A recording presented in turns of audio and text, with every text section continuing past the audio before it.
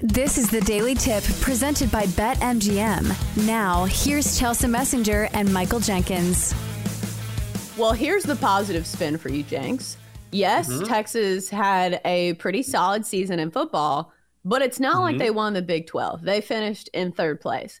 Now your Texas Longhorns have a pretty solid shot at winning the conference tournament. And I know it's not the regular season, but still, the conference tournament means something, especially when you have some big-time programs in the Big 12. Looking at the Big 12 conference tournament odds over at BetMGM, Kansas leading the way at plus 280, Texas plus 350, Baylor 425, and TCU and K-State both 7-1. The Big 12 has been tough to bet on, I feel like, just because there is an assortment of teams that I feel like can go out and surprise you. Like we've seen what Oklahoma can do against some of the best of competition. So do you think this is a tournament where you take a long, hard look at the favorites? Because, you know, Kansas obviously on paper looks amazing. So does Texas. Or do you think this is a tournament where you take a risk and look at some of these underdogs? I think I'd look at a dog here, and I do like Texas quite a bit, although I'm still and maybe I'm jaded because I don't know what Texas is going to do with Rodney Terry. They certainly have the talent. There's no question about that to play with everyone or beat anyone in this tournament.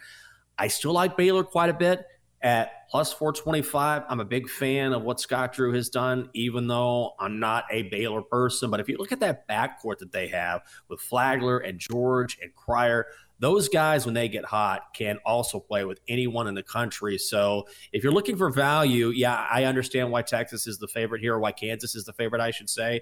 But Texas is a team I would look at. Baylor is another team I would look at as well. I really think it's one of those top three teams. So I think another thing you look at is the bracket. And unfortunately, the bracket I have pulled up is in font so small that I'm pretty sure nobody can read it.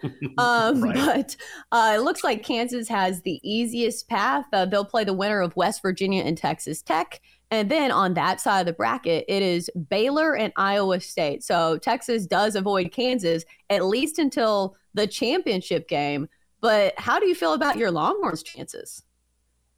I think they have a good chance. They're very good defensively, and they're just not quite the defensive team that they were under Chris Beard. But as we saw in that game in Austin against Kansas, when they come out and they're on their game, this is a deep team. They do play good defense. They have different guys who can score. So I like their chances quite a bit. I just need to see them get it done. I understand this is a neutral site, but they've been very, very good in Austin, not necessarily great away from home. So clearly a neutral site is, it's not on the road, it's not at home, but seeing what I've seen out of Texas, who isn't great on the road, gives me a little bit of pause. Yeah, Double D in the chat just put K-State, and I kind of like that. You look at the bracket, It's not like they have an easy road, but TCU is their first matchup, which I think will probably be the hardest one. But TCU is beatable. I'm not a huge fan of TCU. I think Mike Miles is good, but I don't know. They definitely have their flaws. And then K-State would match up with Texas, which is a tough one as well. But hasn't K-State, like their problem has been playing away from home? So, or I guess this isn't a away game.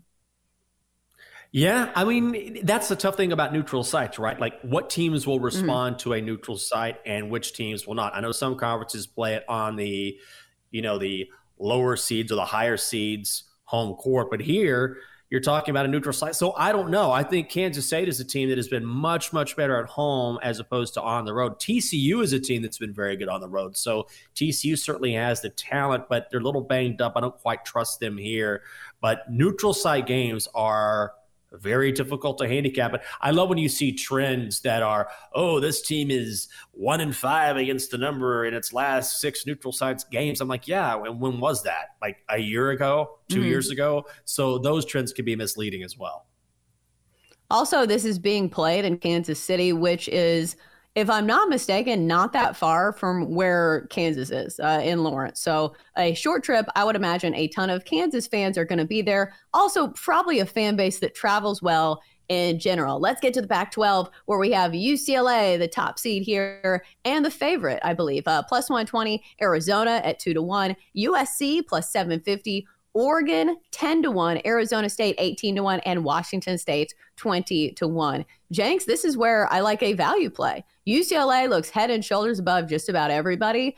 And even Arizona, big win over Arizona just recently. But a team that's played them closely is USC. They've covered the number in both matchups this season with an outright win and narrowly losing to UCLA. If there's any team that can take down the top dog, I think it's USC. That's exactly what I was about to say as well. If you're looking for a value play, look at USC. Plus 750, great odds there. They can play with either of these teams. And we talked about that if you're going to make a run in the tournament, you need a go-to guy. You need someone who can make shots in the clutch, someone you can turn to. And Boogie Ellis is that guy for USC. He can flat out play. USC has played very good basketball to end the season. So anything can happen in a conference tournament. Again, you're talking about neutral site. So I love that pick as well. Yeah, sabotage factor, though, is that USC would have to face Arizona, presumably, before making it to the tournament championship. And that's a team that they have not matched up well against. So you're also getting them at plus 750. So that is the other thing. It is a value play. Let's turn our eyes towards the SEC here on the Daily Tip presented by BetMGM, talking conference tournament odds. In the SEC, the tournament here in Nashville, we've got Alabama plus 160, Tennessee 3-1, Kentucky 4-1, Texas A&M 5-1, Arkansas 12-1, Auburn, 14-1, and Missouri 25-1. Jenks, Texas A&M at 5-1. That seems pretty long for a team that's been very good this year. Do you think it's because they're playing away from home? I don't know. I don't want to bet on Texas A&M. Good. Oh, I forgot. So gross. But you know what? You're right. I actually have that written down. The numbers are the numbers and the results are the results. I'm not trusting Tennessee. I would not put any money on Tennessee. Word of warning. 3-1 is way too short for this team. They're playing bad basketball. Zakai Ziegler's out for the season. Tennessee is just not a good play. Those odds should be a lot longer. As for the Aggies, they're second in the SEC. They've got one of those great players in Wade Taylor IV who can absolutely ball out. It's 5-1. I understand why Alabama is the favorite. Don't trust Tennessee. Kentucky's too inconsistent for me. I think Kentucky is too short based on the fact that it's Kentucky. I like A&M a lot. Yeah, unfortunately for you, especially at that price, because it's one thing if they were one of the favorites, but this is the number 2 team in the SEC all season long. I think Alabama probably wins it, but I don't want to take them at that price. Taking a look at the bracket, Alabama definitely has the easiest path. Sound like Mike Tyson. They play the winner of Florida and Mississippi State, and then they will play the winner of presumably Tennessee and Missouri. But Tennessee, they can lose to just about anybody. On the other side of the bracket, Texas A&M probably has the tougher draw because, they're in the bracket with a very talented Kentucky team. And plus Arkansas, that's a team that PJ Glasser came on our show and said that he really likes the Hogs. We know that they are very good in the postseason. So especially at, 10-1? That's not a bad look either. No, I don't think so either. And at 12-14, they can play with anyone, but it is very inconsistent. Sure, why not?